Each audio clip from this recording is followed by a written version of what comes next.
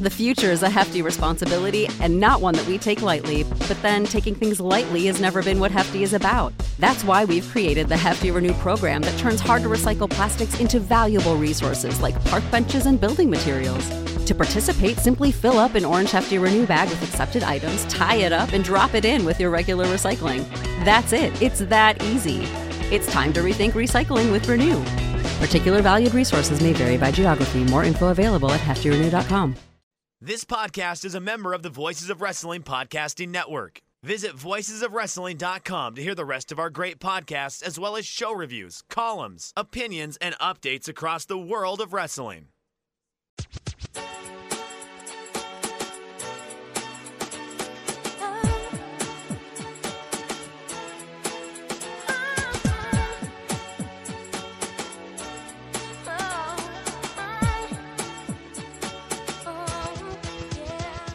This is Everything Elite, presented by MyBookie, the world's best podcast devoted exclusively to all elite wrestling and the elite extended universe.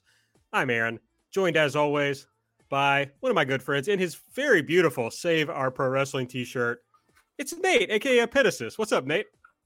Hello, Aaron. Yes, thank you. Wearing my Tokyo Joshi Pro colorway of the Sanrio collaboration with various Japanese wrestling promotions. Sure went on a long journey, was somewhere in the Pacific for approximately 3 months. And what do we think? Are we going to expand your intro here to say exclusively devoted to All Elite Wrestling and Impact Pro Wrestling? Is that the plan? I will not be doing that. Unfortunately, I'm going to have to I'll explain at some point. I'm going to have to break my initial pledge in which I stated I will not be watching any fucking Impact. As Nate recognized, of course, this was an homage to the Alexander Payne film, Sideways. I think did I make a reference to that line, the Merlot line, like in the first month of this podcast more than a year ago? And then no idea, man. And then you internalized it, I think, because I feel like that happened. Maybe some of our hardcore, our longtime listeners, maybe Table has that on an Excel spreadsheet somewhere. I'm a big fan of Sideways, so it's a line that I've long loved. Although, in fairness, I haven't seen it in many years, so maybe it's bad. Yeah, no, I don't think I've seen it since, maybe its initial DVD release, but that line does have a distinct energy that is not captured by, a lot of other cultural touchstones. True. Very true. I am going to have to break that pledge, but I do not intend to be a regular Impact viewer. I mean, that sounds miserable. Can't imagine regularly watching Impact. So I don't plan to do that really, no matter what happens, but we'll see. I mean, I think someone pointed out the show is called Everything Elite, so I may be forced to do it. We're also joined by a man who I don't think will force me to watch Impact Wrestling. He doesn't even force me to watch all of Dark if I don't want to. It's Mike. What's up, Mike? Hey, y'all. It's your old pal, Iron Mike Spears. No, I'm not going to force you to do it. You're a grown person. I would like to state that Sideways is probably my fourth favorite Alexander Payne movie, but I think he is either canceled or was canceled. So I don't know.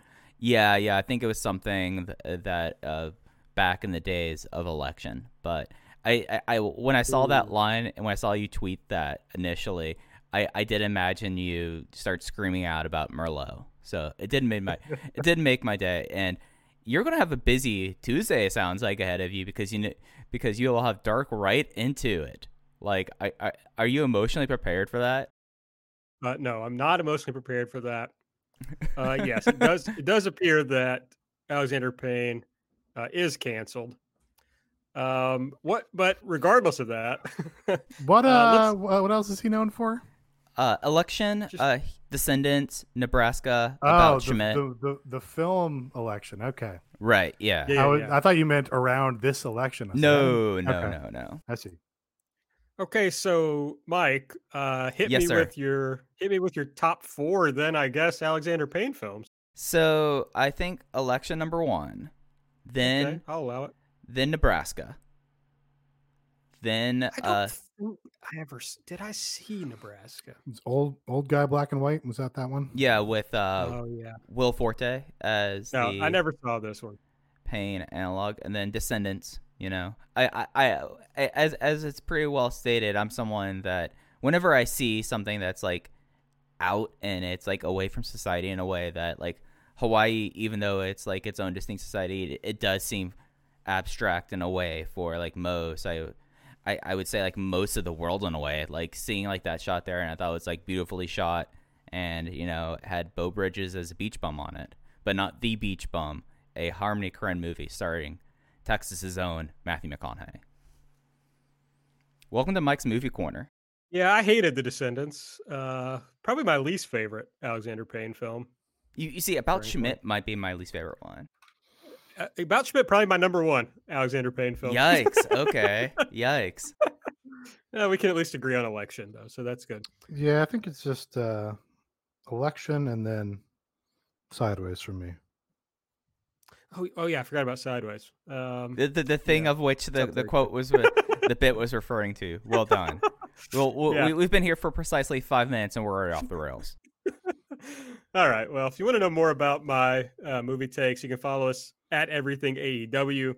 I'm at Aaron Like the Car. Nate is at Epitasis. Mike is at Fuji. Hey, ya. Make sure you are subscribed to the podcast on the podcast app of your choice.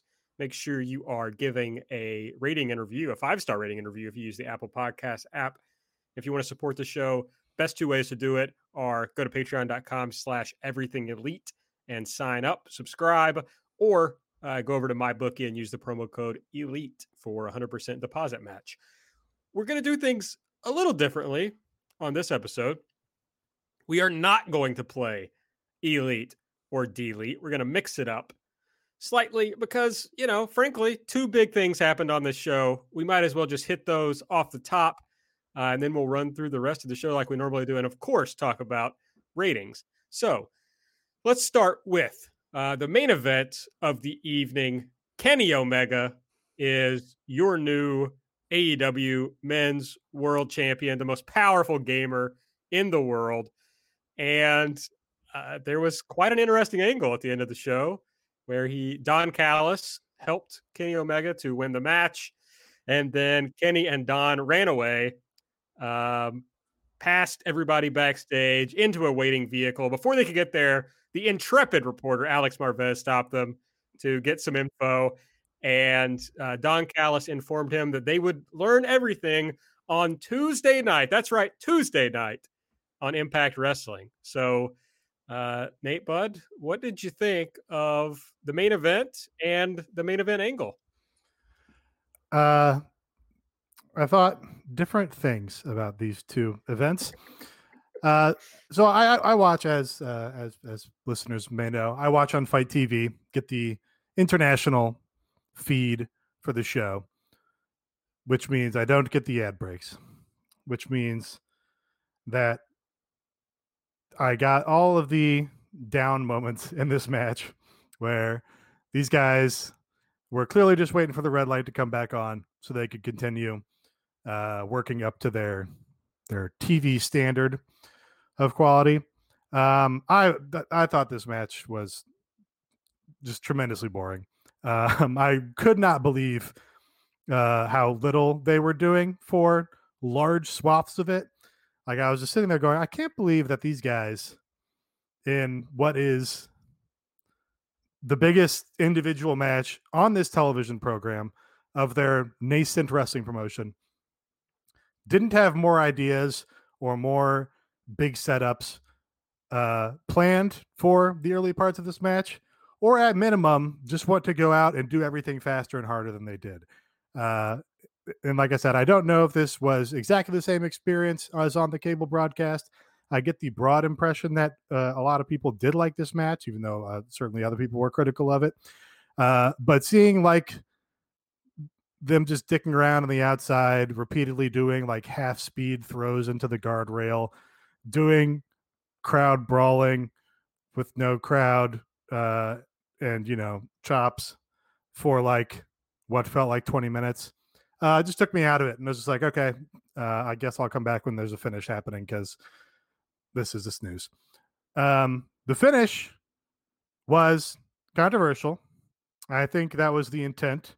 I think it succeeded in doing a big angle when you have a big audience, which is wise, to try and stoke interest going further.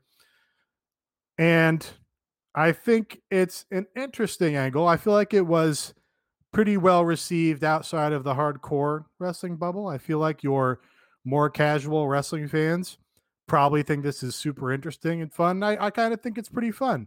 We haven't really seen an equivalent sort of promotion versus promotion story, or promotion invasion, or one promotion screwing another promotion in the modern wrestling landscape on a big stage like cable television like this. Maybe the last significant one was Ring of Honor versus CZW, and that was considerably more small time. I just kind of think the angle would have been more exciting if the match had been more exciting. I watched it back today, and the kind of one of the funny takeaways I had from it was it kind of seems like JR is the only guy that understands what's going on when they're calling it, and Kenny wins the belt and they start like fleeing to the back, and Excalibur, like, I don't know, kind of seems a step behind, where JR is like, guys, no, this executive from this other company just came in, screwed over our champion, and is running away with the belt, and he's the only guy who really seems to understand that, which is maybe unexpected, but kind of amused me. So yeah, I think it was kind of successful, kind of an exciting takeaway. Certainly a big swing for them to do here on their big show. But I was, I had a little hard time getting as up for it as I would have liked, because the match just put me to sleep.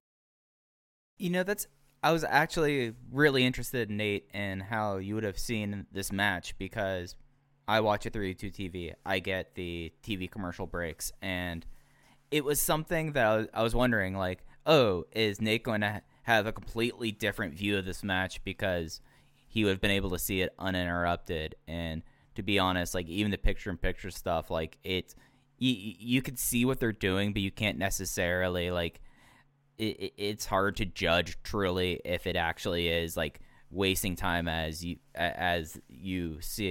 saw, Nate, versus us, where you just see people hitting each other and doing stuff, and you're like, I don't know if this is really happening, but there's this little box on the screen that I'm following, I guess. Oh wait, this ad has pulled my attention. Oh, I might want to go make myself a cup of tea. Like, it's one of those things that I was interested in hearing that. So I find it fascinating that it came across like that.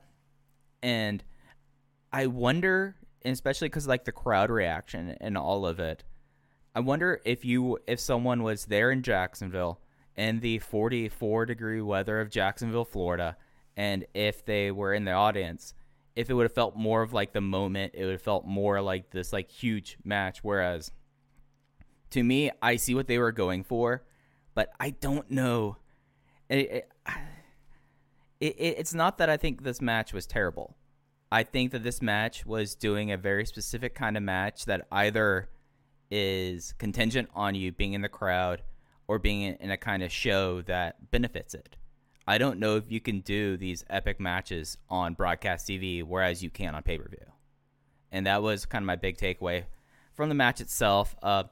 Interesting that, like, JR was the person who kind of had his head, like, understood what was going on, and, like, he had, like, the last line of going, "We were jobbed," and it was just kind of like, all right, it's actually a pretty decent call from JR, being able to notice it and being the one of, like, I know what's going on here, whereas Excalibur was kind of flapping on commentary, not understanding. And Tony Schiavone, I mean, he kind of just, after Sting came out, nothing else in the show really compared to him. Like, nothing was going to faze him. So it's interesting. And I know, AB, you have some takes about this relationship forming, or whatever this relationship is, with AEW and Impact, and, like, the value of it and the idea of viewers. But it's interesting to me, and it's something that, like, the finish, I think, was awesome. I think that over the last few months, we've definitely been seeing that Kenny Omega is a heel who does not believe he's a heel, and now he's doing, like, distinctly heelish things, and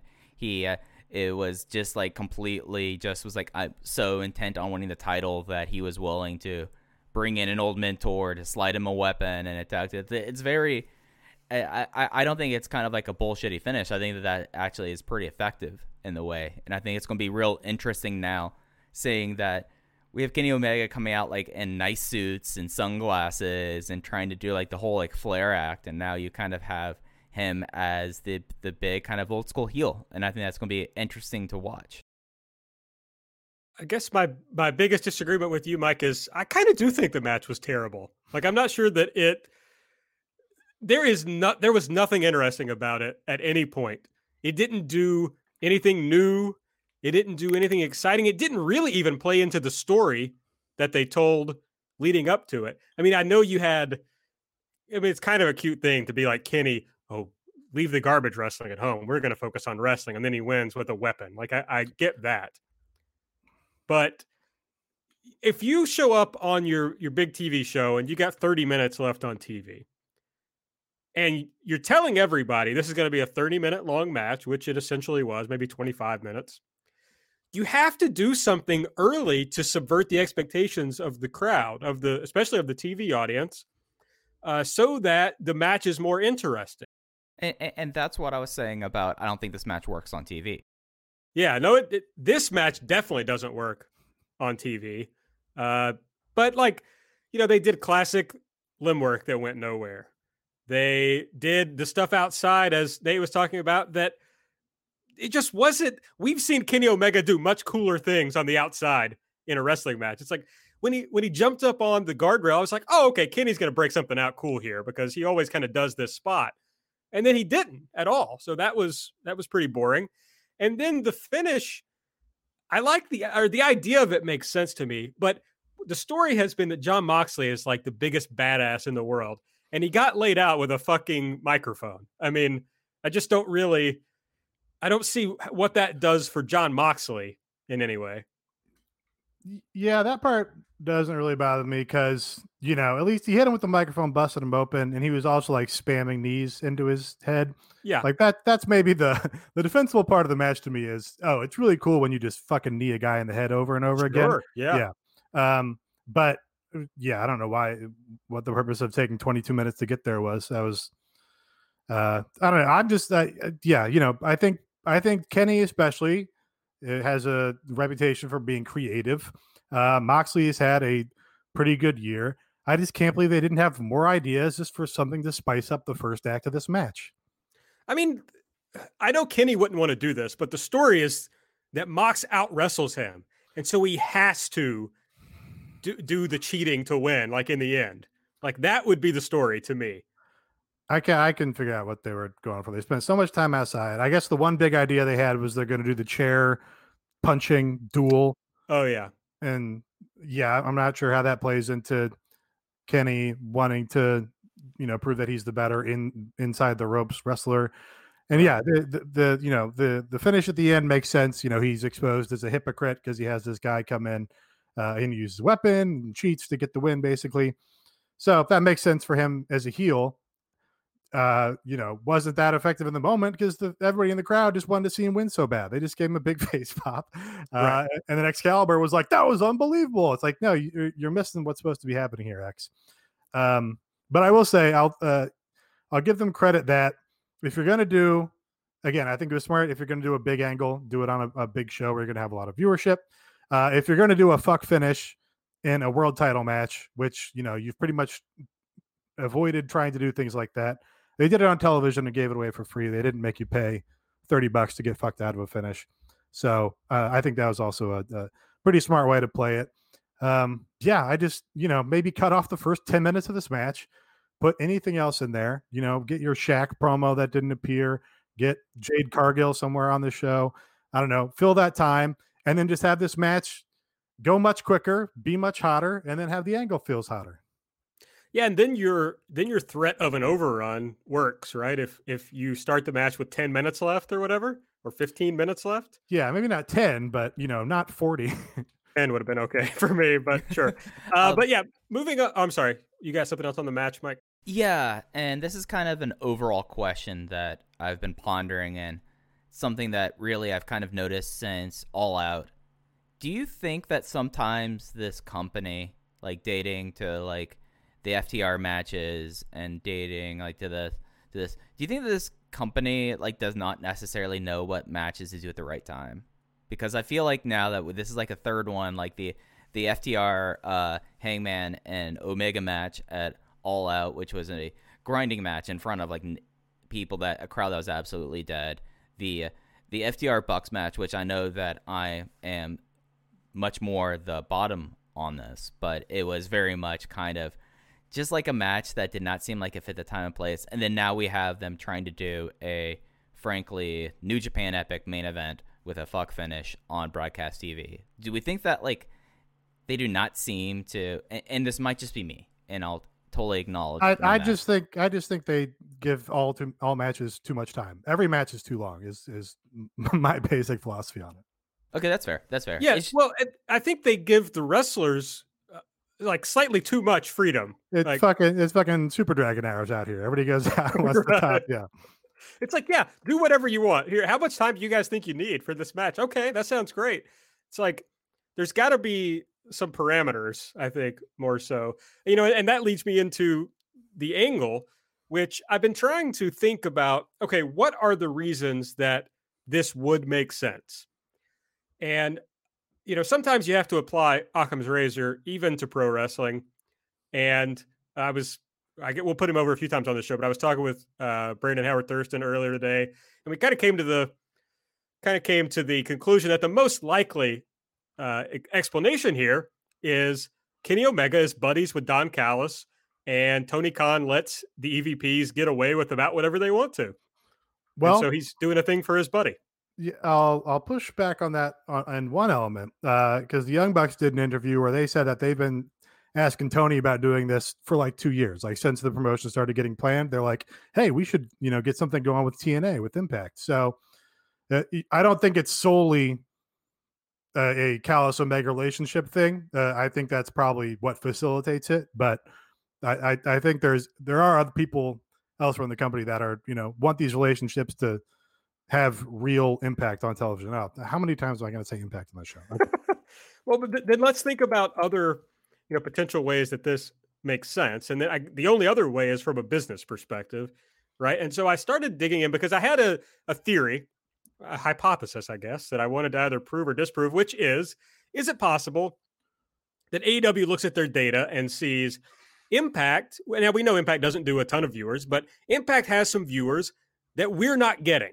So is it possible that if we go on Impact, we could pull over a nice little chunk of viewers that have not yet been exposed to our product? So I start digging into the viewership numbers, and Brandon Howard Thurston gave me a ton of excellent stuff. Brandon over at WrestleNomics, if you're not familiar with Brandon. And basically, from the charts and whatnot that he provided to me, Impact, now they do 150 or so thousand viewers per week. So, and that's like hardly any of that is in the demo. They do 50 to 70% of their viewers are not between 18 and 49. So they're either under 18 or 50 plus. And Brandon's take was that 50% or more are 50 plus the Impact viewers. So I guess you could say they want to bring over, let's say 100,000 of those people have never watched AEW. Well, yeah, if you tack on 100,000 to AEW every week, that's a nice little number, right? I mean, but it doesn't really change any outcomes for them. So it just seems to me that it's a very high risk thing for AEW. And I'm not sure there's much of a reward at stake for them because Impact's not going to help them pop their numbers. They're going to it's going to be a huge boon for Impact, for AEW to show up there. And I think you really run the risk of getting stuck with that old TNA stink of like letting that infect your promotion a little bit. So I just worry about how much Impact is going to end up. The first thing we see is like every wrestler on both rosters being like, ooh, let's try to shoot our own angle for this match with somebody from that company. And so I don't know how much of that is going to happen, but it does make you worry. Like, if suddenly fucking, I don't know who the worst person in Impact is, but if Crazy Steve suddenly shows up on AEW, like that's not going to be good for anybody, right? Yeah. So I think my answer kind of goes to what Kenny Omega said in his recent interview with Wrestling Observer Radio. And I tweeted some excerpts of this the other day. And at the time, they were talking a lot about New Japan. And Kenny was, even specifically saying, oh, this makes me think of, ideas I would have for Ibushi or Okada or whatever. But he said, they're going to do some more wild out of the box things or, trying new ideas in an effort to grow the audience. So that would fit with your sort of theory here. And also said that they believe that doing stuff that really excites your most hardcore wrestling fans also benefits the show and leads to growth in some way. So I think that's probably their philosophy. Like I said, we don't get large, interpromotional stuff on American wrestling television and haven't for ever, in a meaningful way. So that does kind of make it exciting in a way that just, doing the same stuff with your own roster week after week, just can't, doesn't have that same outside element that kind of spices things up. And I think that just must be the idea. They want to differentiate themselves from the WWE and say, no, we're serious about saying that we're willing to work with everyone. We're not, trying to be like this isolationist wrestling company. We actually want to have relationships with other wrestling promotions, do interpromotional stuff, and work together in a way that makes sense for us. And I think that's a good way to differentiate themselves from the competition, exactly because we haven't seen it on American wrestling television. Will the Impact stink infect AEW? Possible. It's possible. I think I would point to as a encouraging sign that they brought in Matt Cardona for 3 weeks and then we never saw him again. I think there's probably some evidence to believe that, there's a certain level of guy that AEW just doesn't think is worth the investment. I guess Sean Spears is your counterexample of that. But, Matt Hardy too. Yeah. Well, Matt Hardy, I kind of get in a way. In a way I don't get for Sean Spears. Matt Hardy is Attitude Era legend, whereas Sean Spears is not. I guess my thing is that AEW, one thing it has going for it as a brand is that AEW seems cool. And the people who watch wrestling think AEW is cool. Nobody thinks Impact is cool. So you run the risk. I mean, and this is true of all brands, right? When you have a certain vibe to your brand and you do some sort of crossover with somebody else, you run the risk of fucking your own vibes up. That's true. I will say, I think Impact benefits from the fact that nobody has watched it for however many years. All the, the memories of TNA being terrible are we're halfway nostalgic for them now. We look back and look at all this insane bullshit they did. So the fact that they've just been in the shadows and trucking along doing who even knows what they've been doing for the last basically since Aces and Eights. And Aces and Eights is the last time anybody, I think, watched Impact. I think that maybe inoculates AEW from it a little bit because there's been so much time and nobody knows whatever other nonsense they're doing. I think that it always has the risk because Impact does have this poisoned aspect, and I hate using the word poison because it's not necessarily the most fair thing to say, but I mean, this is a brand that they've had to change the name because it was such a toxic asset at one point. And is there talent, or are there talent, pardon me, and within Impact that you could bring onto the AEW roster and immediately give an injection of talent, an injection of energy? Absolutely. Is it something that those viewers that that you hypothesized that this was a play for this viewers, is it something that could play out? I don't know. I kind of feel like this is very similar, but in a different Venn diagram as the whole Forbidden Door talk. My least favorite topic in the world. But I think that it's kind of hard if you are a wrestling fan that's tuning into Impact and not already be aware of AEW.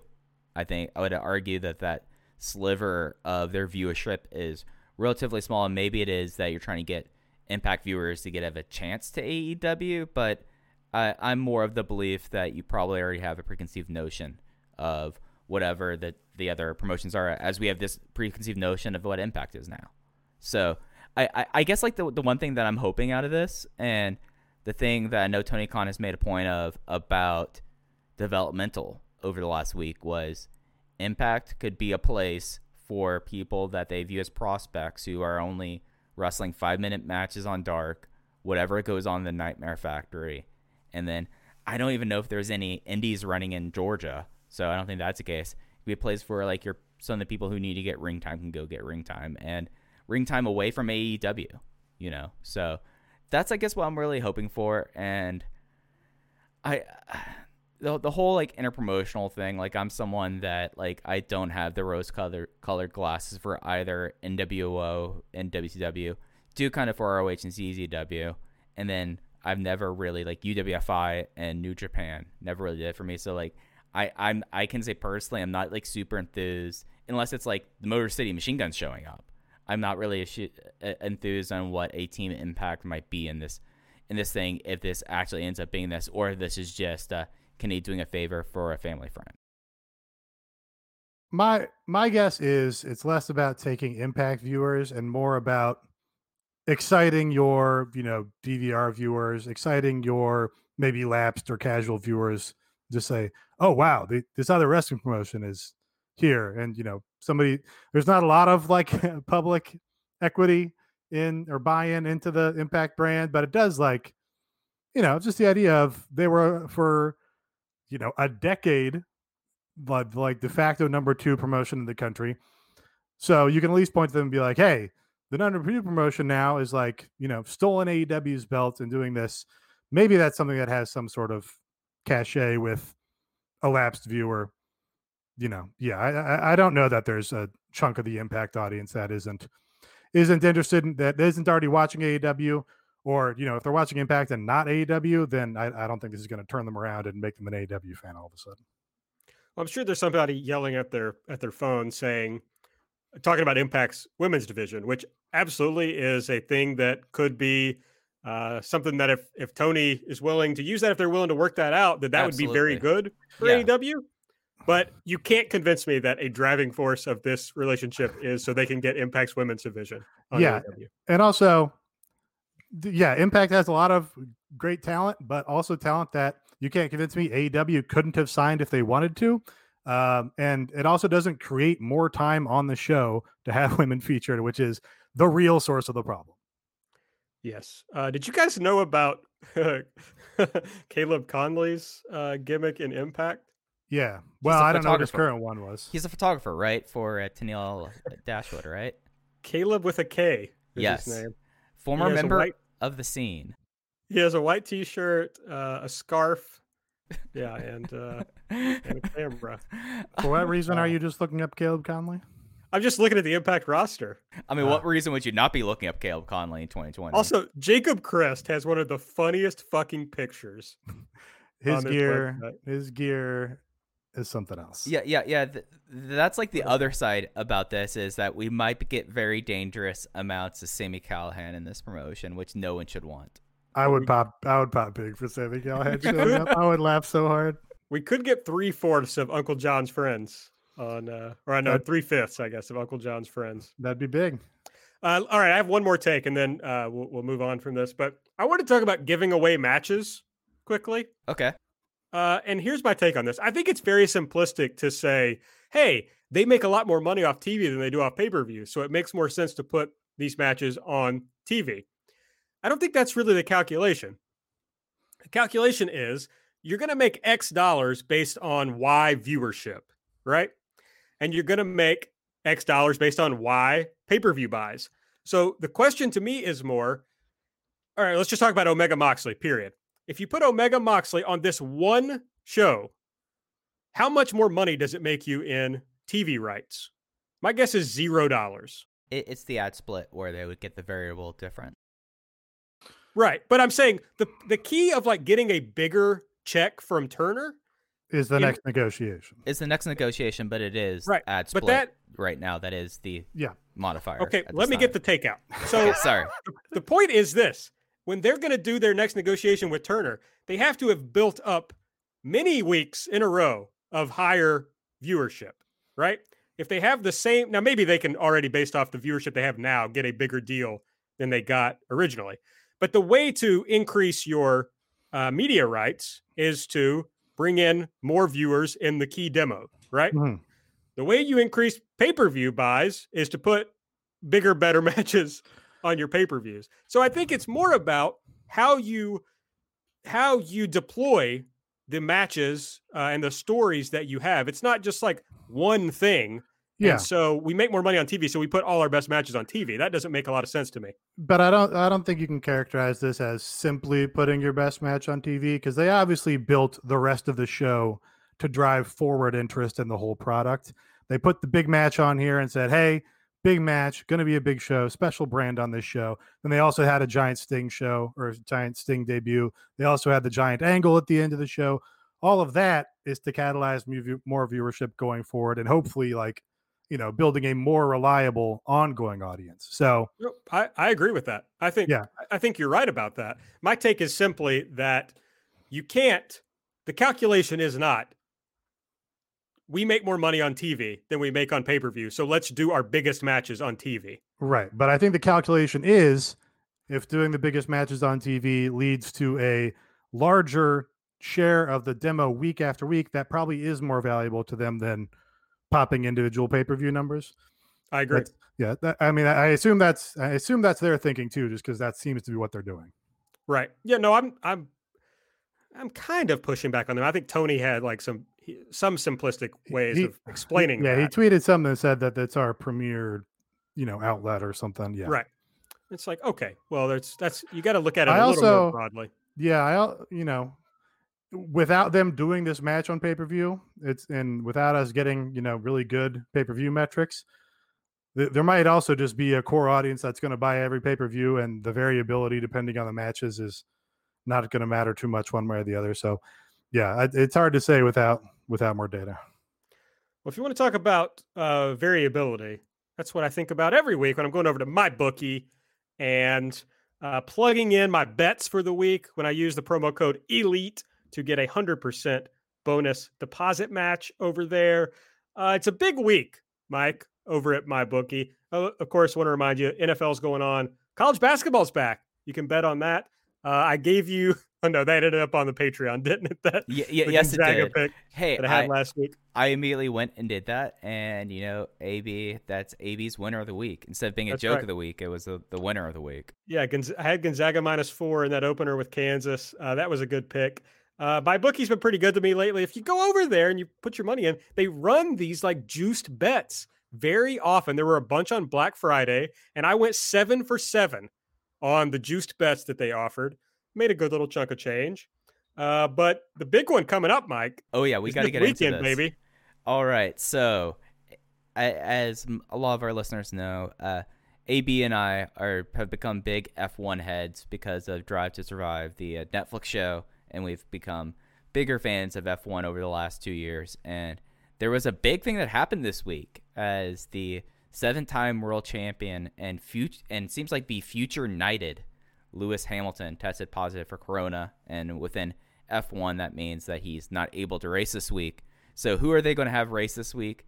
AB. It's the absolute boy. It's our guy, George Russell. We were able to jump in on this. That if this happens, and he still has, they had to take the odds off, and now they've reissued it.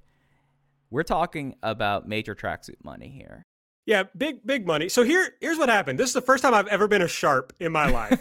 When I saw that... Wait. We shouldn't talk about this more on air, else they might take the money from us. I know. When I saw that Lewis Hamilton had COVID, I immediately ran over to MyBookie to see what odds they had on the race. And and Mike actually gave me the idea to do this, but George Russell, who's going to get the Mercedes drive, was at plus 300,000.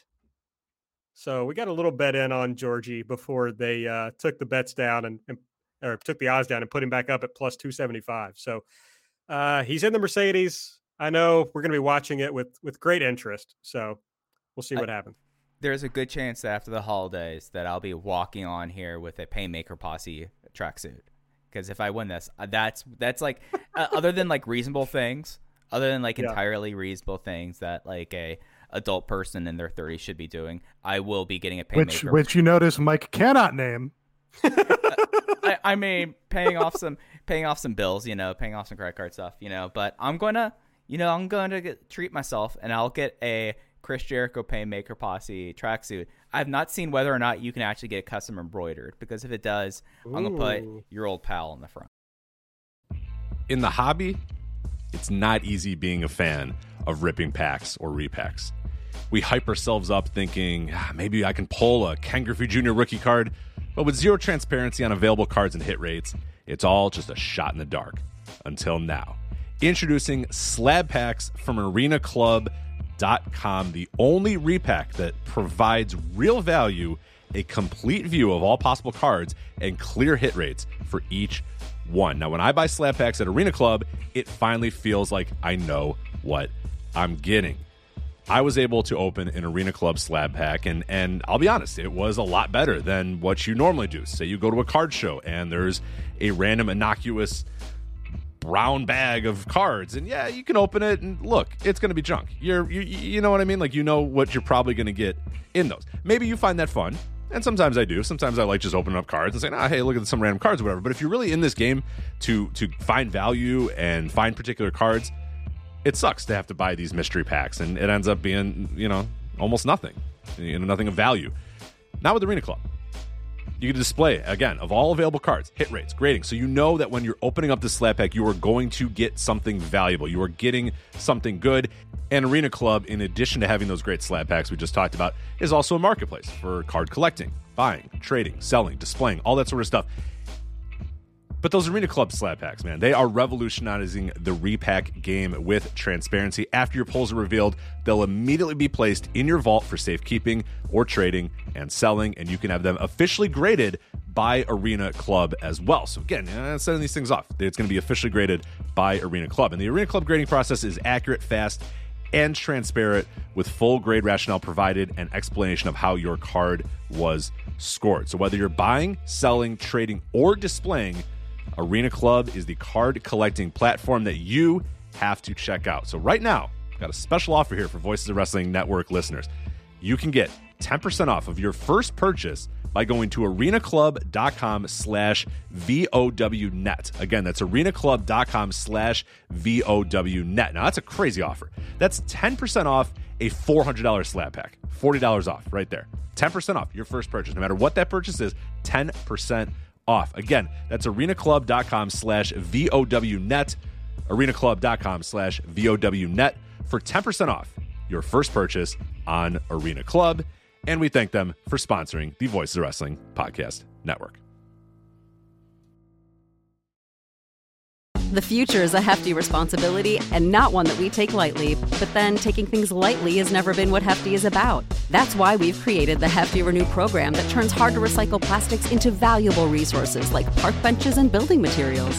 To participate, simply fill up an orange Hefty Renew bag with accepted items, tie it up, and drop it in with your regular recycling. That's it. It's that easy. It's time to rethink recycling with Renew.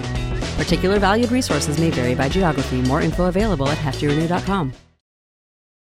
All right. Well, if you weren't as lucky as us to be an F1 sharp and pick up that bet, doesn't mean there's not plenty to do over at MyBookie. So head over there, use the promo code ELITE, get your 100% deposit match, and then come chat with us and tell us about your big wins. We love it.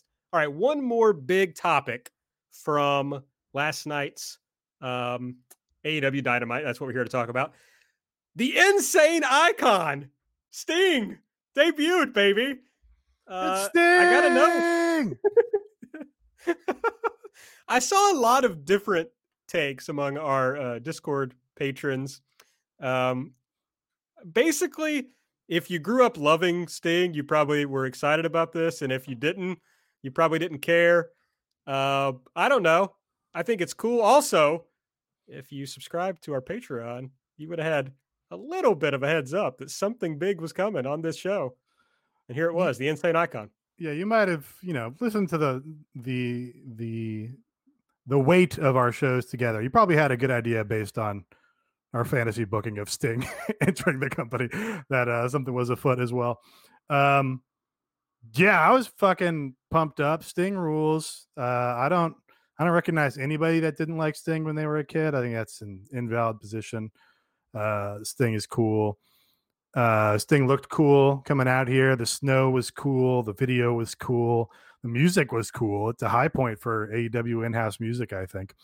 And I like just the simple thing they did where he came in, went around the ring and looked at fucking Arn, looked at Dustin, looked at Cody, and then looked at Darby. And Darby was the only guy who basically stood up to face him. And that's just a great, that's a natural. If you're going to hand off the face of TNT wrestling, doing it from Sting to Darby is a, great sort of torch passing, I think. So pretty interested to see if they can communicate that story in a good way. It's going,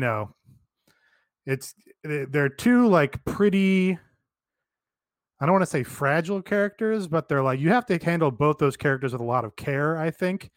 My go-to example is like, imagine what they would be doing with Darby Allin in WWE. It would just not, it would be, cringe and not at all what's core to the character of Darby Allin. So you got to handle both those characters with a lot of care. So I'm interested to see how they're going to try and, advance and pay off that relationship. And I think that a lot of the disparity, I think, between the groups who are either like, holy shit, it's the franchise Sting, and oh, it's this another old guy, is like, this is in a promotion that I think has treated for the most part, treated legends, icons like the Insane Icon, Real Estate Steve, pretty well. And especially him being back on TNT, which was very much like WCW, Jim Crockett. I mean, he was the franchise of that. Like, it was the thing that he never left. He never wavered, and the whole thing about that. And then immediately having him, by all indications, either have some sort of program or some sort of guidance to someone like Darby Allin, who in a lot of ways is like, other than like the obvious ones, but kind of being built up in a similar way and is treated kind of like how Sting in like the early 90s was treated by WCW, and then into like Crossing, like the idea of like they're two very similar kind of personalities. And I think that's very compelling. I think that this is something that I trust this company maybe a little bit more than others with handling someone like Sting, because Nate's absolutely right. You have to treat Sting with like, there's a level of care with like these roles, and it's something that sometimes it really works. Sometimes it's like Arn Anderson in his Waffle House menu. So it's going to be interesting to see how they handle it. I think that was definitely like the big moment, probably more so than Kenny Omega. I mean, ESPN straight up tweeting about it. Like, it's one of those things that like, he is someone who has a certain thing that like, if you're going to have someone like Sting walk through the door and show up on your show, you're going to take that opportunity, at least for like a big show. So, I mean, I think it was an absolute, like, I think that, no pun intended, having Sting here and the Sting and Darby thing, they both knocked it out of the park. Oh, baseball bat. Oh, right. okay. Yeah. That's all. It was a long walk for no pun intended, but if they are making a play for TNA viewership, then this is another good, because that guy was basically put TNA on his back for, again, the better part of a decade or something. But yeah, I think Sting does have some cachet that the other legends don't have. A lot of that is because he stayed out of WWE for so long. And you look, the YouTube views for this are above the Moxley Omega finish, and the comments are full of people talking about how they're in tears because Sting came up. So, yeah, I think this motivates and excites a big part of the wrestling viewership and fandom that is not, in our little smirk bubble or whatever. I mean, smirking has gone too far anyway. So Preach. Yeah, I still have enough faith in them that they will handle this well. I mean, I do get a little worried when I hear Tony Khan confirming that he's signed to a multi-year deal. It's like, I don't know if I need to see like 3 years of Sting. Well, I mean, what does that really mean? Maybe he's wrestling. I don't know, but Oh, I don't think so. I mean, I hope not. I don't think so. But if He is but on if not, the roster page. But if not, what does that really mean? It means they're going to put out merchandise for him and make money on that. They're going to put out action figures for him and put him in the video game. Like, I'm pretty sure they're going to get their money back on that stuff and not for whatever they signed him to. And yeah, you know, he had a WWE Legends deal or whatever and seemingly let it lapse in favor of doing this, which just makes him fucking cool. I don't know. He's cool because he never went to WWE for so long. Eventually, he was forced to because they were literally the only game in town. But now he's seen the error of his ways. To quote our friend Kara, Sting was always cool. Sting was always cool. Sting was like the first. I don't know. I mean, really, Darby's like at the intersection of those the Sting and the Raven. Right. Just that cool thing you never got from WWF back in the day. That WCW gave you whatever that was. Yeah. I mean, y'all know I grew up in a WWF household. Like, I did not watch any Nitro whatsoever, but I did get the WCW video games because they're so much cooler than the WWF ones. And I played the hell out of Sting because Sting was always like, so even as like someone who was not like a fan of him, like I was like, no, this dude walks around. He has a baseball bat. He does the sharpshooter. He splashes people and he does the reverse DT. Like, he owns. So Sting was always cool. I have this very specific memory of loving Surfer Sting and getting the like, it was like the face paint, but you like adhered it to your face. You know, it like stuck onto your face. Like a face mask nowadays. Like a... Yeah, basically. Yeah. So I got that and I put it on and I just have this specific memory of walking through my grandmother's house and realizing like, this is shot. Like, I can only use this one time. Like, I'm going to have to just like wash this off and then it's going to be gone forever. And it was just like such a brutal lesson for young AB. Yeah, that speaks to, you know, the beauty of things that are temporary and how, you know, it burns brighter from only lasting so long. You really have to, in those brief moments where you can be Sting in your grandmother's house as a child, you really have to be Sting in your grandmother's house as a child to the fullest. You do. But it's also, I guess, people who were older than me got tired of it. But to me, Sting Crow was the coolest shit in the world. Or Crow Sting, rather. Was the coolest thing in the world. I was pumped out of my mind every week to like see him up in the rafters. Couldn't wait for the payoff. So, I don't know. Yeah, I've kind of always thought Sting was cool my whole life. So, I'm excited. And as listener and patron Aaron Quinn said, her elite pick of the week was Tony hitting another great moment in his comeback by getting to call Sting's return to TNT. Aaron said that it was perfect. Yeah, it's one of the good ways that AEW plays off the past in, you know, trying to reclaim whatever part of wrestling's history is just having Tony out there being excited about things and like finding joy in, you know, little wrestling moments or what have you. And yeah, Tony getting to call a Sting appearance was just delightful. You just I don't know what it is. I don't even know. I feel like I probably wouldn't like him on a personal level, interpersonally, but I do like him as, you know, some avatar of a guy, an older guy in wrestling that's like still finding his joy in it. His wrestle joy in AEW.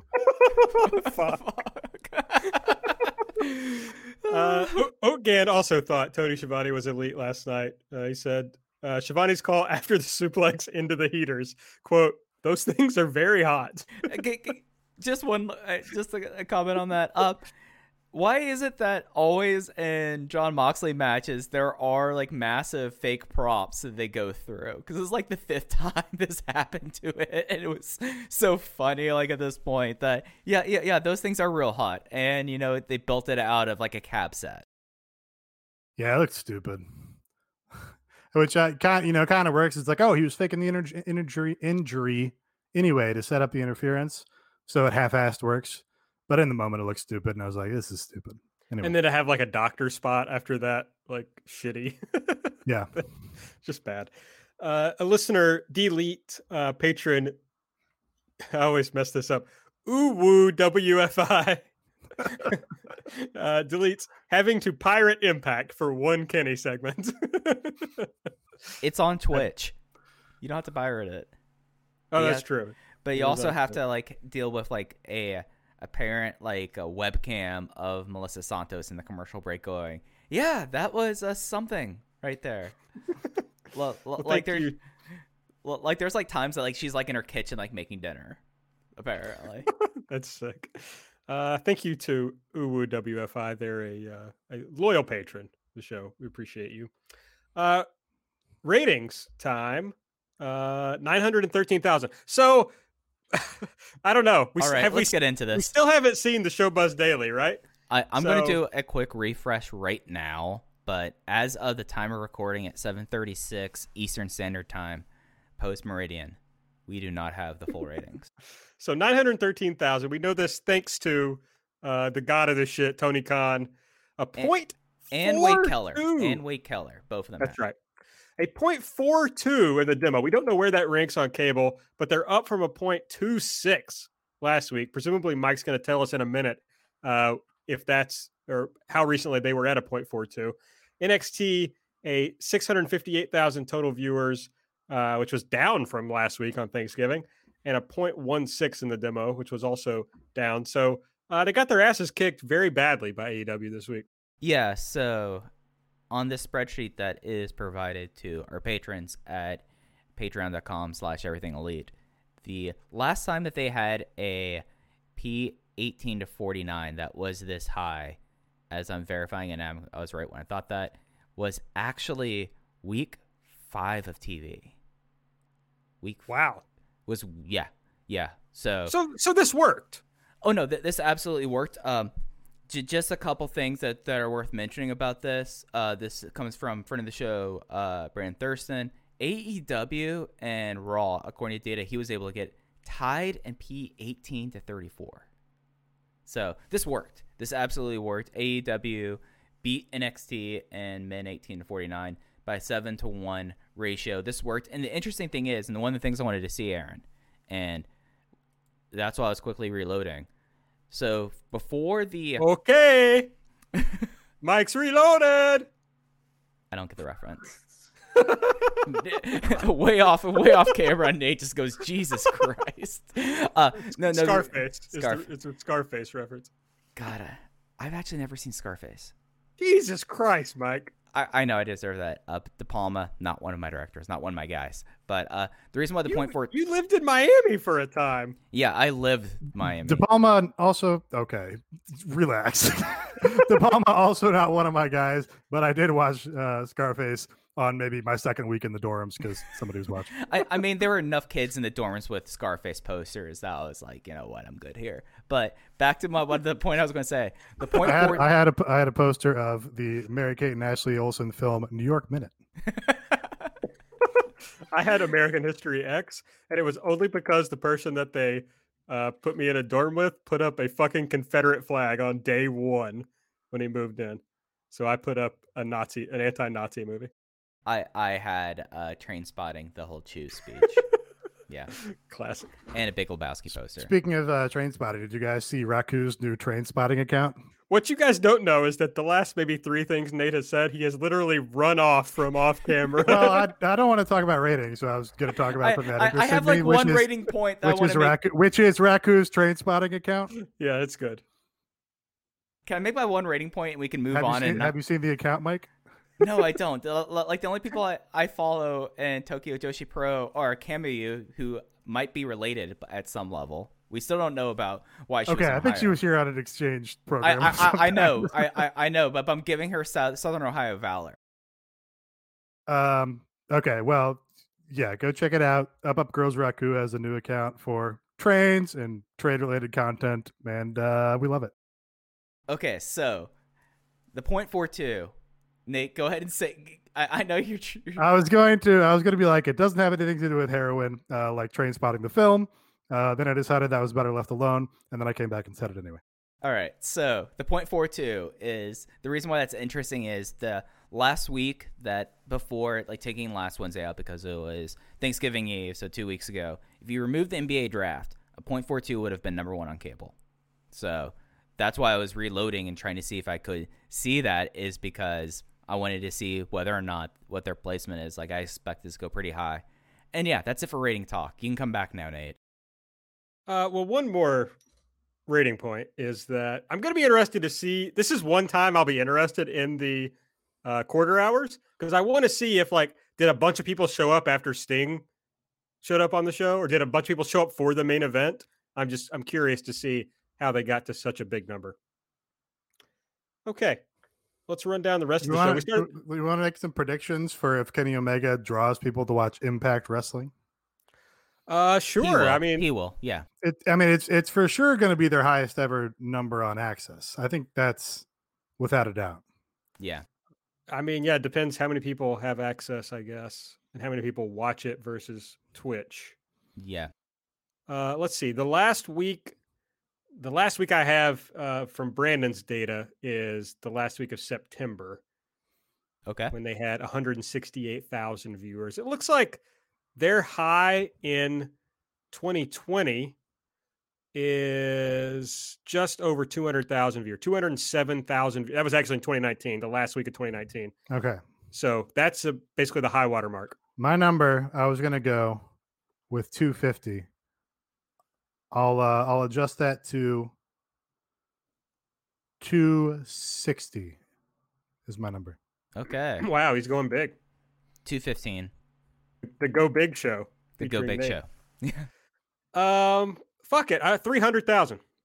Wow. So are we going to do this Price is Right rules? Yeah, closest without going over. Hell yeah. All right. Let's go. Wait, no, that's bad for me. They'd have to get over 300. Hey, we already agreed on this. We already agreed. Just closest to the pen. All right. Yeah, closest to the pen. I like that. Wait, then if we're doing closest for the pen, then somehow if he pops like 400,000 or 600,000, then AB wins. Yeah, he should also win if they pop that many viewers.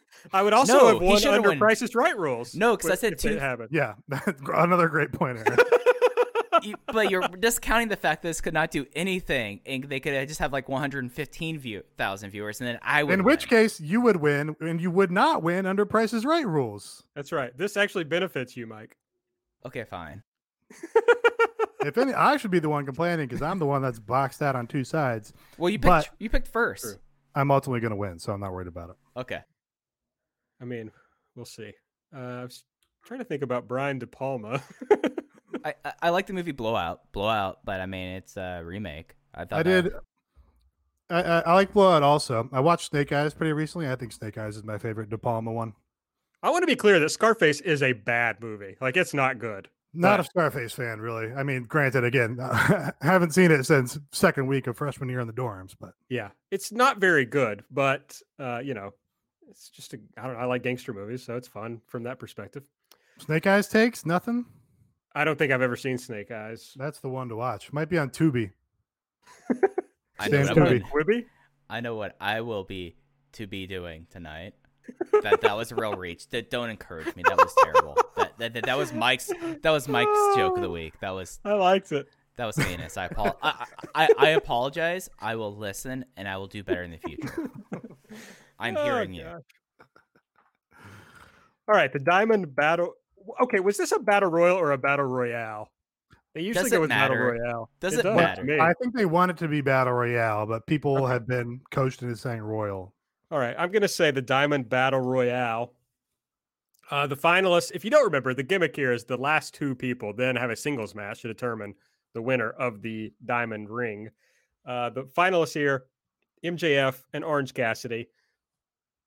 Orange eliminated Wardlow last. Just before that, MJF pushed Sammy and Jungle Boy off the top rope to eliminate them. Miro had a bunch of eliminations and then was very mad at the end, and they had to hold him back after the match was over. Yeah, they're really pretty reliable at laying out these battle royales in a satisfying way where you get a whole bunch of story threads and people, facing off or going at each other that have ongoing issues. And they did that here. They did that with, some teasing of, is this going to end up with MJF and Wardlow going at it? You get MJF and Sammy, who of course are in a unit together but hate each other. You get the ongoing best friends and Orange Cassidy with the Stream Team feud that continues to escalate. So yeah, I was really satisfied by all those things. And, for the most part, it's not a bunch of standing in the corner and waiting for one spot to happen in the middle. It all happens, I think, pretty quickly. I think that, with the exception of the tag matches, might have been the thing I liked most on the show. Like, I thought like that they moved ahead storylines pretty well. It is something where it's just like, all right, that it did have a bit of an air of, well, we want to get more people on the show, but we've already blocked out time. Let's do a Battle Royal. Conveniently enough, it's 1 year to the date of the first Diamond Dozen Battle Royal. My big thing was the crowd loves John Silver, and they booed relentlessly when John Silver got tossed out. Like, one of the first big reactions of the night. In a crowd that, I think it's been kind of overstated, but it was 44 degrees outside, and the crowd was pretty good for this entire show. And the first thing I noticed was this crowd. John Silver, the BTE crossover, the idea that BTE gets people over, it's now a law because John Silver is over. Yeah, that was another the Hangman and Beaver Boys interaction, and then Hangman and Dark Order stuff. I think is a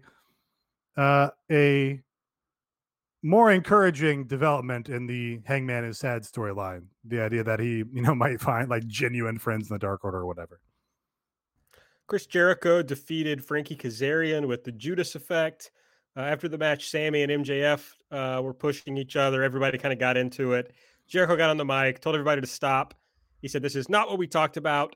You have 7 days to think about this. Then I'm going to have an ultimatum. And ultimately, we're all going to work together or we're going to break up." Really like the pace that the MJF and the Inner Circle story is moving at. I'm glad this escalated to this point already. And, put it over every time. Sammy always brings like a genuine, sincere sort of energy to this stuff. And he seemed like genuinely pissed at MJF. And it was a really good bit of consistency with MJF threatening to throw in the towel like he did with Cody. I was really happy with how this played out. Yeah, I feel like the storyline stuff was a lot better than the match itself. Like that, I feel like the match was just, yeah. But I like how they're accelerating this, and they aren't just trying to just be like everyone is making nice. I like the idea that even after the Vegas stuff and everything, that there still is this, and I think it's something where I was wrong. We're probably going to see the end of the Inner Circle one way or another pretty soon. And I feel like there's been a pretty effective way of getting people over in the process of ending a unit. Yeah. Sammy is undoubtedly a bigger star than he was when the Inner Circle formed. And so what else can you really ask for from a unit like this? Oh, if I have a thing you can ask for. If Sammy's going to be the big guy that you have coming out of this as the babyface against MJF, maybe Sammy should beat Matt Hardy in their feud right before Matt Hardy turns heel for no reason. Okay, yes, that's true. That's true. But I'm glad that they're going to mix this up. Like, I'm glad that the Inner Circle, it doesn't appear is just going to linger on for another 2 years, like Aces and Eights or whatever. I didn't watch that. I have no fucking clue how long that lasted. I just said Aces and Eights is still going, baby. Yeah. The Young Bucks are with Alex Marvez. They say people are saying that they're the number one tag team in wrestling. They're going to be fighting champions. They're going to wrestle TH2 next week. They say TH2 doesn't really have the resume for a title shot, but if they beat us next week, then they can have a title shot.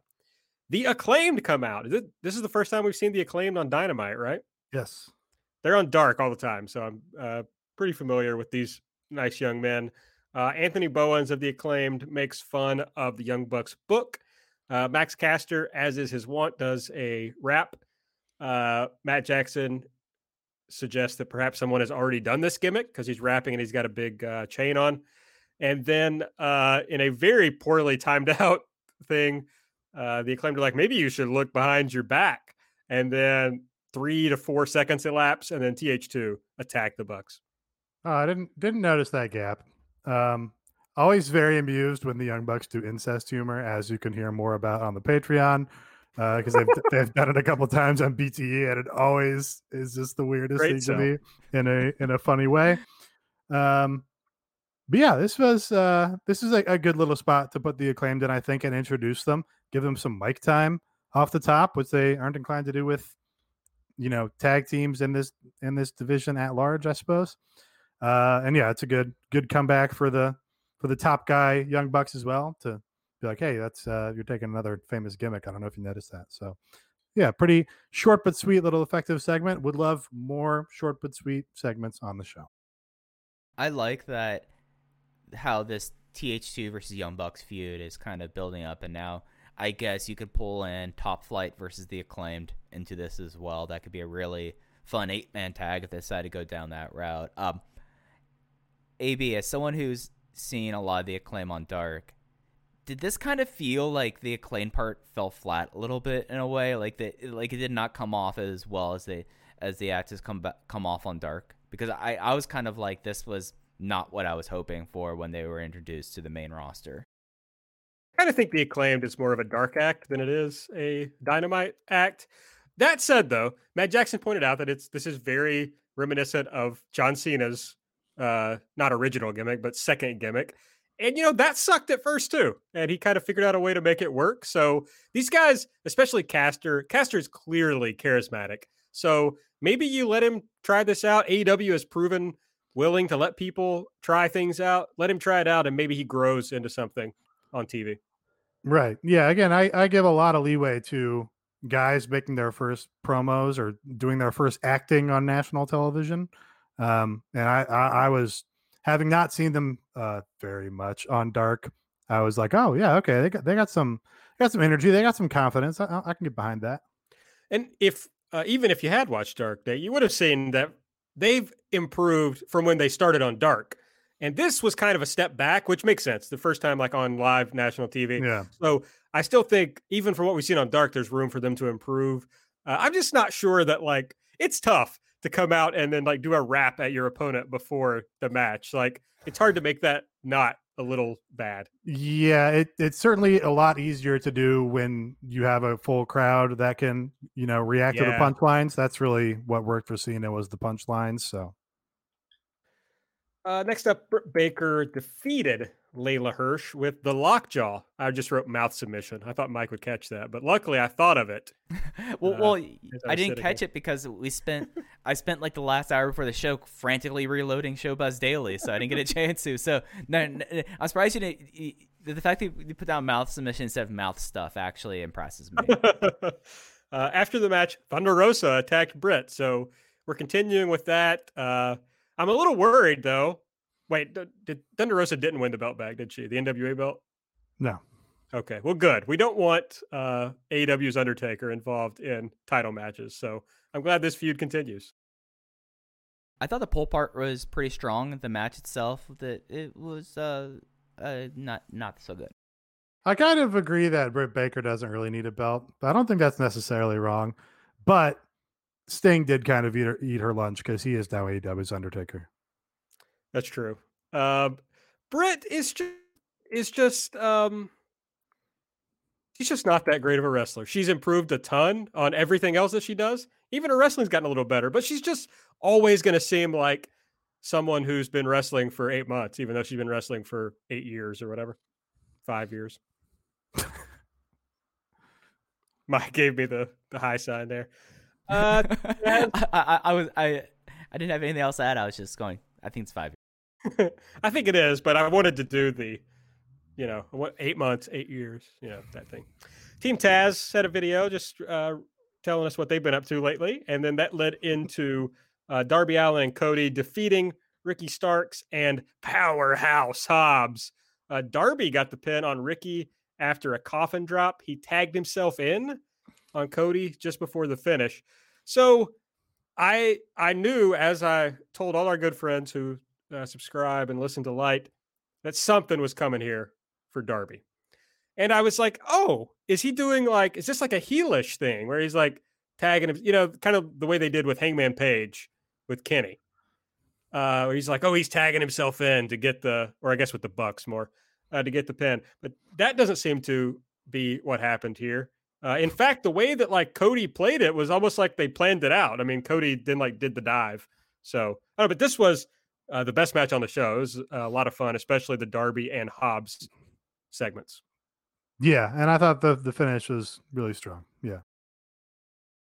This just rocked. Like, I thought that this was really effective. I thought that Darby showed how to play a babyface in peril and actually how to make it seem like it means something, have a crowd behind him. And then Hobbs looked great here. Ricky's always solid. And, it just this felt like a pay-per-view quality tag team match. Like, this is something they've been building up for a while, and I feel like that it was incredibly well executed. I felt like we talked about the Sting part of the post-match, but I felt like the post-match as well was really well done, and it's going to be, and this probably at this point is the thing in the promotion I'm most interested in seeing is how all these threads have interwoven themselves and how it's going to play out. Yeah, I've been saying for a while that the Team Taz Darby thing is the best thing in the promotion, and it continues to be. Here, Hobbs beat down Darby after the match. Arn intervened. He started getting beat down. Dustin came out to help. Then Cage was out. They're all about to kill Dustin, not Arn, obviously. He's already out of the picture at this point. The lights go out. A video comes on. There's this great music that Nate alluded to earlier. And then it is Sting. And Nate pretty much described already exactly how that went down of him. All the stare downs. But yeah, it looks like he and Darby will have something going forward. And then Tony Schiavone announced that Sting has been signed to a multi-year contract. So, it was a great segment, I thought. Then Hikaru Shida backstage with Alex Marvez. He asked why she was reluctant to engage with Abaddon last week. Shida says, "I'm not afraid. She's just a girl doing zombie cosplay. I do cosplay sometimes." Thought that was a great line from Shida. There was a loud noise, and then it got very bizarre here as Shida asked Marvez if they could do the segment again, and he said, "No, this is live." And so Shida was kind of just spooked and left. Yeah. Yeah. It's. I mean, there's going to be, I'm sure people are like, oh, the champion shouldn't be afraid of anyone. I think it's fine. She's going to overcome it and win the match, so it's probably not that big a deal. It's maybe a little goofy in the moment to have her react to someone dropping some dishes or whatever. I don't have a lot of use for the Abaddon character broadly, so whatever. I'll come back around for the next feud, I'm sure. Yeah, it's something that, if anything on this show, people should be like, "Oh, you're being derivative." I think Hikaru Shida being spooked by someone and being like, "Oh, that your babyface champion is spooked," and like this is getting a little bit too much into like the Fiend territory in a way, and people's reactions to the Fiend. So, yeah, I think it'd actually be cooler if they just brought the Fiend in. I think that would be good. I really don't mind it. It's like whatever. Right.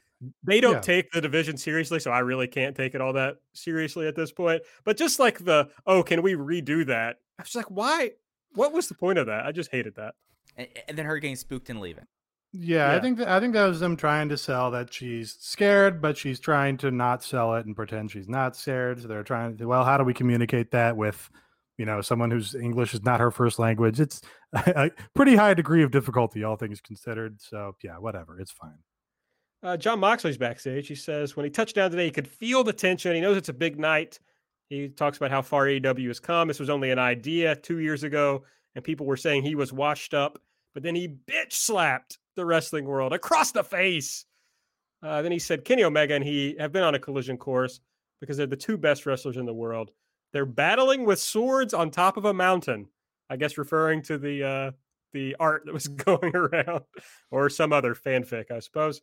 He says the contracts have been signed, the promos have been cut. Only one thing left to do: go out there and make them go absolutely banana. Then the AEW Men's World Title, which we talked about. Kenny Omega defeated John Moxley with the one-winged angel, and then they did the bit at the end with saying that they were going to be on Impact on Tuesday. I think you kind of had a environment before this match where both these guys were contenders for being Wrestler of the Year. And now I feel like I'd have a hard time voting for either of them. Like this was deflating. Who's the next candidate? Naito would be your New Japan candidate, right? Naruki Doi. Dragon Gate, Mayu Yotani. I think Mayu deserves consideration. They haven't done good enough business. I mean, the the business indicators did great for these guys on this night, but yeah, it's so hard for both these guys who have had other great matches this year. Yeah, really. I mean, honestly, maybe the top 2 contenders for Wrestler of the Year come out here and just like don't have a good match. It's pretty wild. Yeah. Now I don't know. Like, has this really affected me that much? I mean, I've already submitted my Wakasi ballot, so I'm pot committed to what I have. So, and John Moxley was not my Wrestler of the Year in that. So, He didn't even make the top 3. Just amazing. I amazing am what betrayal. I am what I am. I did have the Revolution tag match as my number 2 match of the year. So, okay. People who do podcasts with me often betray the promotion they do a podcast about. So I guess it's not new. But before we move on, a quick update. This just came in. I was wrong earlier about the P18 to 34 that AEW tied NXT. AEW's P18 to 34 was 181. Raw's was 192. Just new information came in and wanted to clarify it. I want to be clear, though. You previously said Brandon Howard Thurston gave you that information, so he was wrong, not you. I'm looking at a Brandon Howard Thurston tweet right now, so he's corrected it. So yes. Okay. All right. Well, we should also mention that as they were going to black on this show, Eddie Kingston was yelling that he wanted Lance Archer for some reason. Very bizarre at the end of the show. But that was Dynamite for this week. If you want to support this show, head over to patreon.com/everything elite. It's a brand new month. It's a great time to subscribe. We got lots of good stuff planned for this month. This week on Monday, which was still part of November, we dropped EE Movie Night. The Wrestler, SB and I talked about Darren Aronofsky's The Wrestler. It was a lot of fun. We, of course, did Light on Wednesday, as we always do. I dropped the Big Fat Scoop. Mike and I previewed Dynamite, reviewed Dark. Nate gave us the vlog click hits including incest jokes. No, I don't think this one had any. I think last week did, right? You just sold us. You just teased that you could go but there for incest you're talking jokes. about this week's episode. I don't think this week did. All right. Next week on the Patreon, I think we decided on this, right? We're doing awards next week? Well, Okay. I think we're going to do this thing where we did last year where we'll do a show talking about our nominees, and of course, it'll be left open to our patrons, and then we'll talk about the awards after they close.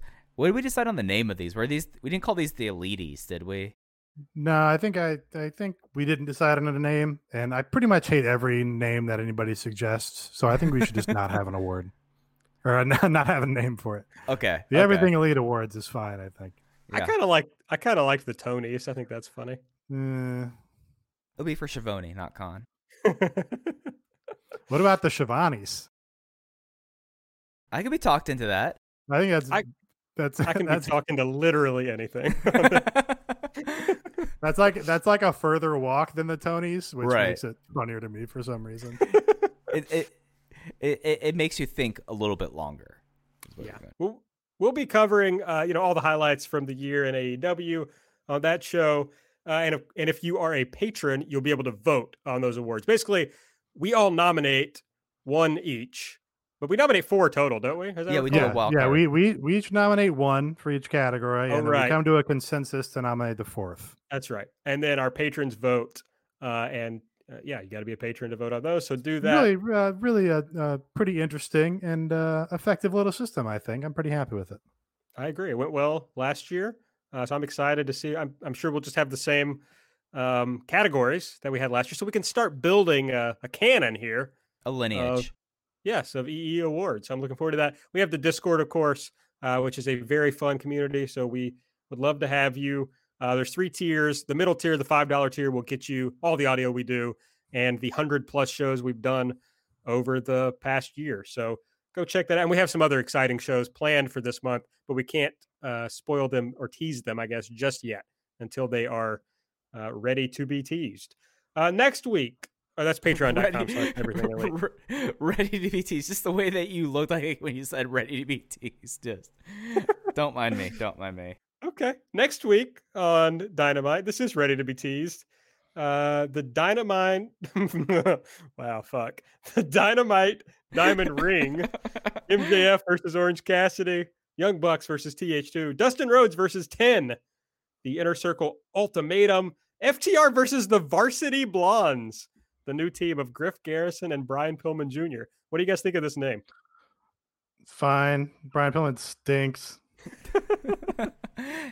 I mean, the Jacksonville Blondes was what we were kind of colloquially calling them, and that would have been cool. Yeah. But Varsity Blondes, I get. Oh yeah, that's because Griff Garrison is the Ivy League MVP. There we go. Yeah. Okay. He played D3 football, I think. That's kind of a, kind of like how the Midnight Rockers was like a synthesis of the Midnight Express and the Rock and Roll Express. That's a cute little synthesis of two classic tag teams, I guess. They should bring in Steve Austin to manage them. Yeah. They should do that. That seems easy enough. If Steve was smart. Yeah, exactly. Abaddon will be in action, and Sting will speak. I'm not sure that's a great idea, but it's going to happen. As someone pointed out, I was checking out the YouTube comments, which I'm getting into now, on the Sting debut. I'm getting into YouTube comments. Sting had a really good run of promos when he actually went to the WWE for that little program he did, or the programs he did. Underappreciated mic guy, I think now. But maybe that might just be an effect like when Goldberg showed back up, that they were the only guys who could speak like human beings, so they sounded way better than everybody else on the program. Sure. But I trust the Stinger. I trust the Stinger. I can't believe you're absolutely right, Mike, that they've put him on the roster. He's got like a record underneath him. So that's terribly concerning. A guy with He's spinal fine. stenosis. It's not a thing anymore. Daniel Bryan came back. Edge came back. They just put these guys in, one of those cartoon tanks that goes up to their neck, and they stand in one of those for a few hours, and in like 8 months, you're fine. No, I don't care about that. I just think it's going to be very bad. That's more. It's going to be good. Yeah, we're apparently going to find out. It's going to be Cody and Sting against fucking. No, it's going to be Darby and Sting. I mean, Cody didn't Cody team with DDP? Cody has to get his match in because he fucking loves Sting. That's true. So Darby's the big finish. It's going to be Darby versus Sting in a singles. Ooh, Maybe. There we go. I'm just making shit up. Well, if you want to see other stuff that Nate makes up, follow us on Twitter at everything AEW. I'm at Aaron Like the Card. Nate is at Epitasis. Mike is at Fuji Heya. Subscribe to the podcast. Give us a 5-star rating and a review. And support us, please, by going to patreon.com/everythingelite and subscribing. And also going over to MyBookie and using the promo code ELITE for a 100% deposit match. I think that's everything for this week. We'll be back next week. So for Mike, for Nate, I'm Aaron. See you then.